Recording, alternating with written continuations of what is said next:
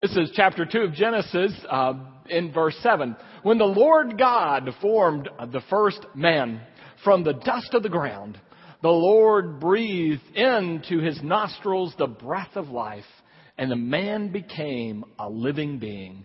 This is the word of the Lord. Thanks be to God. Be seated, please. You may have seen in the bulletin notes this morning the story that has made it around over the last few years about a couple of scientists who, after successfully cloning animals and humans, had decided there was therefore no longer any need of God. And so they told God, we really don't need you anymore. We can create human life ourselves. And God said, well, okay, let's have a human creating contest, but we're going to do it the old-fashioned way. We're going to create the humans from dirt. And so the two scientists got ready and got their hands into the dirt, and God said, no, wait a minute. You go get your own dirt.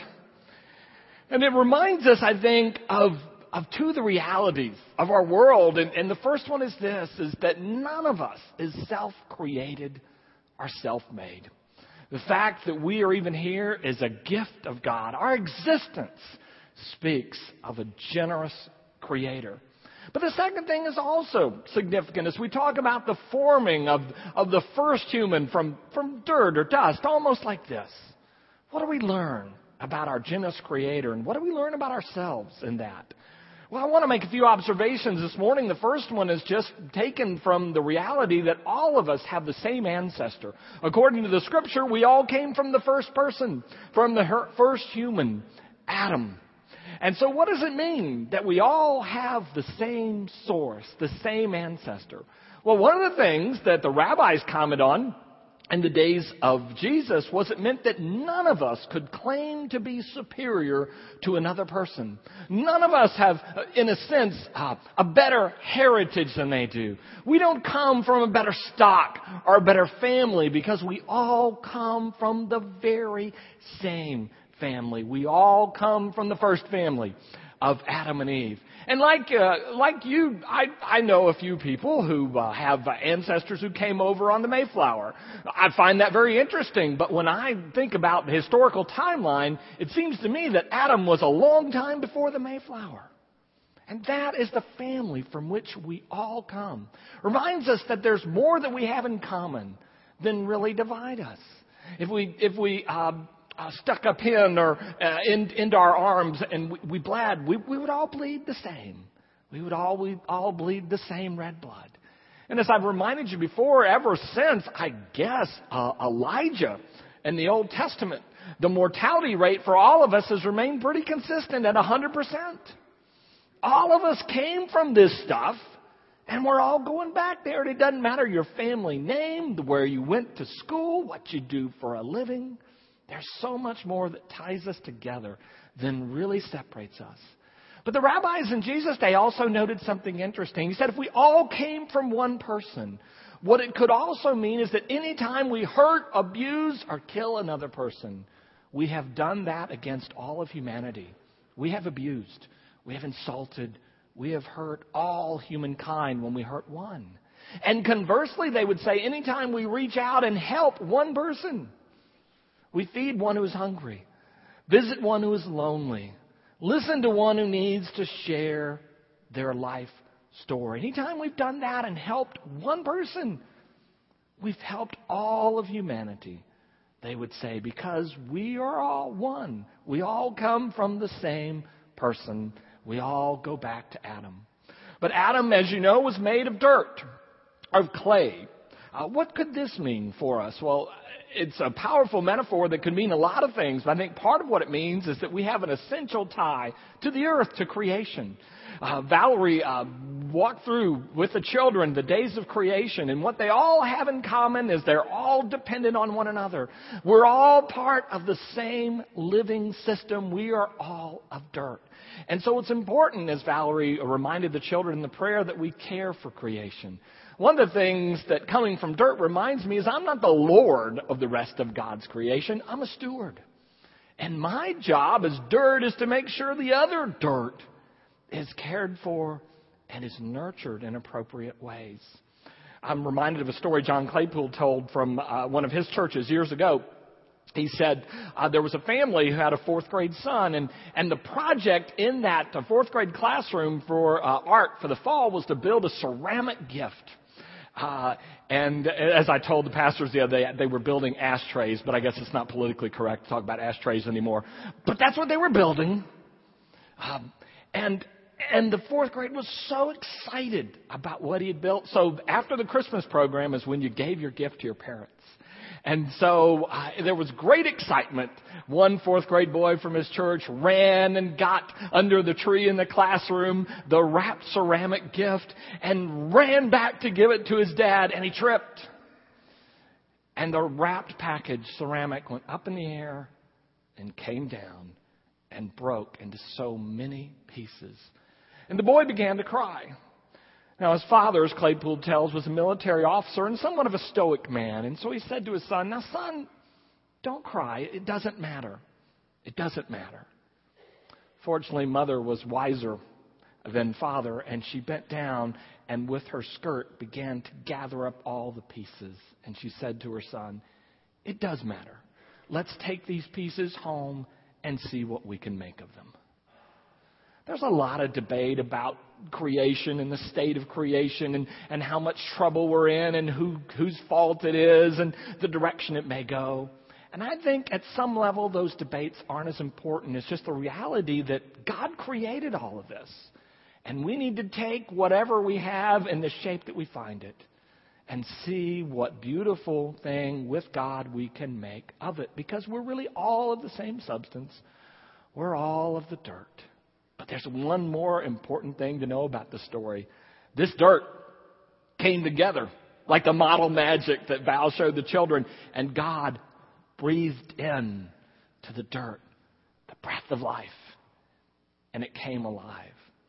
What's interesting is God's name that the Hebrews spell. And Orthodox Jews are not going to say the name of God. But when you spell it, and if you would pronounce it, they'd say it would sound almost like inhaling and exhaling.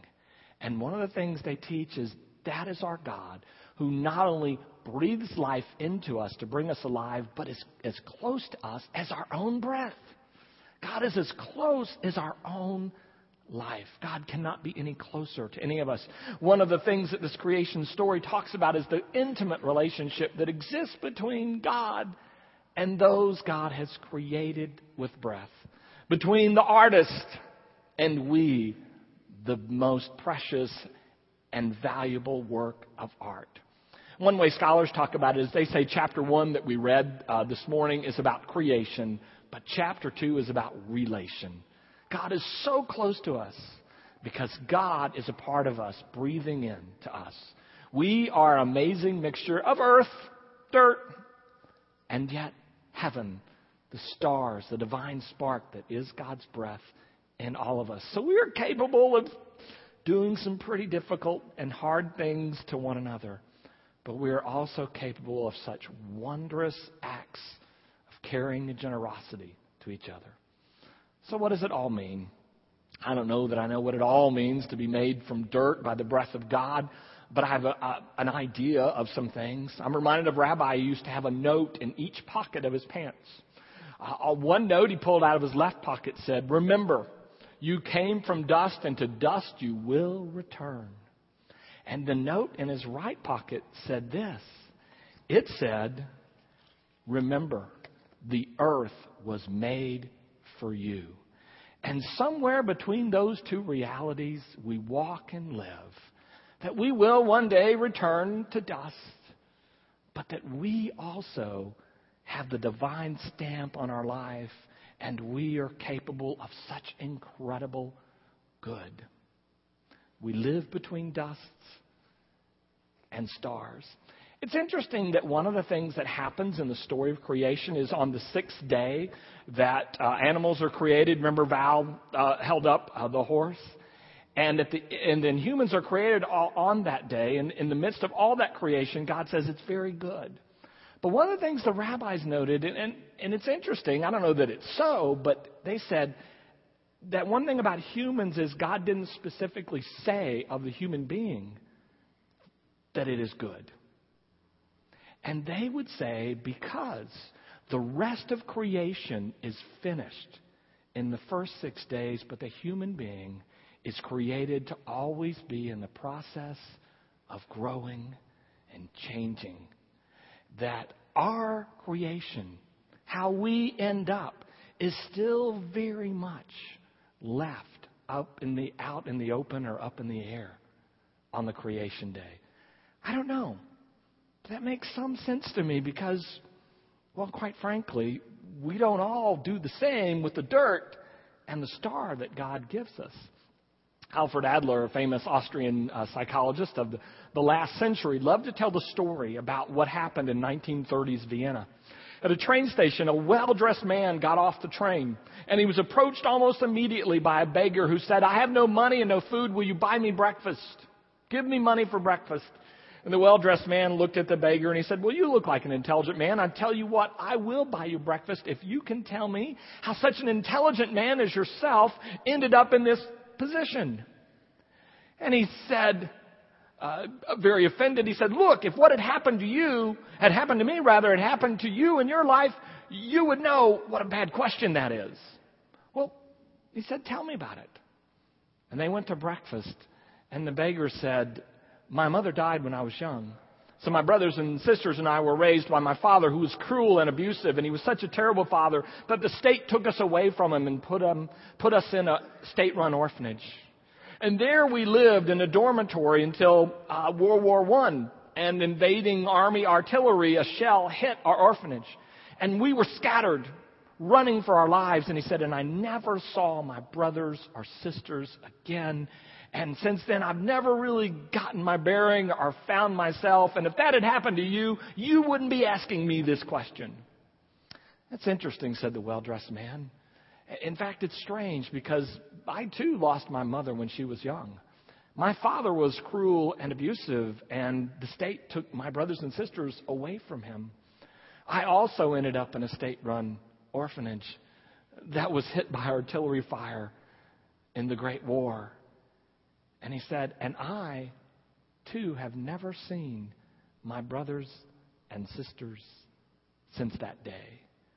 And then, of course, as they talked, they found out they were, in fact, brothers, raised by the same orphanage, made of the same stuff, and yet two different directions. We are dirt. And yet, we are also stars.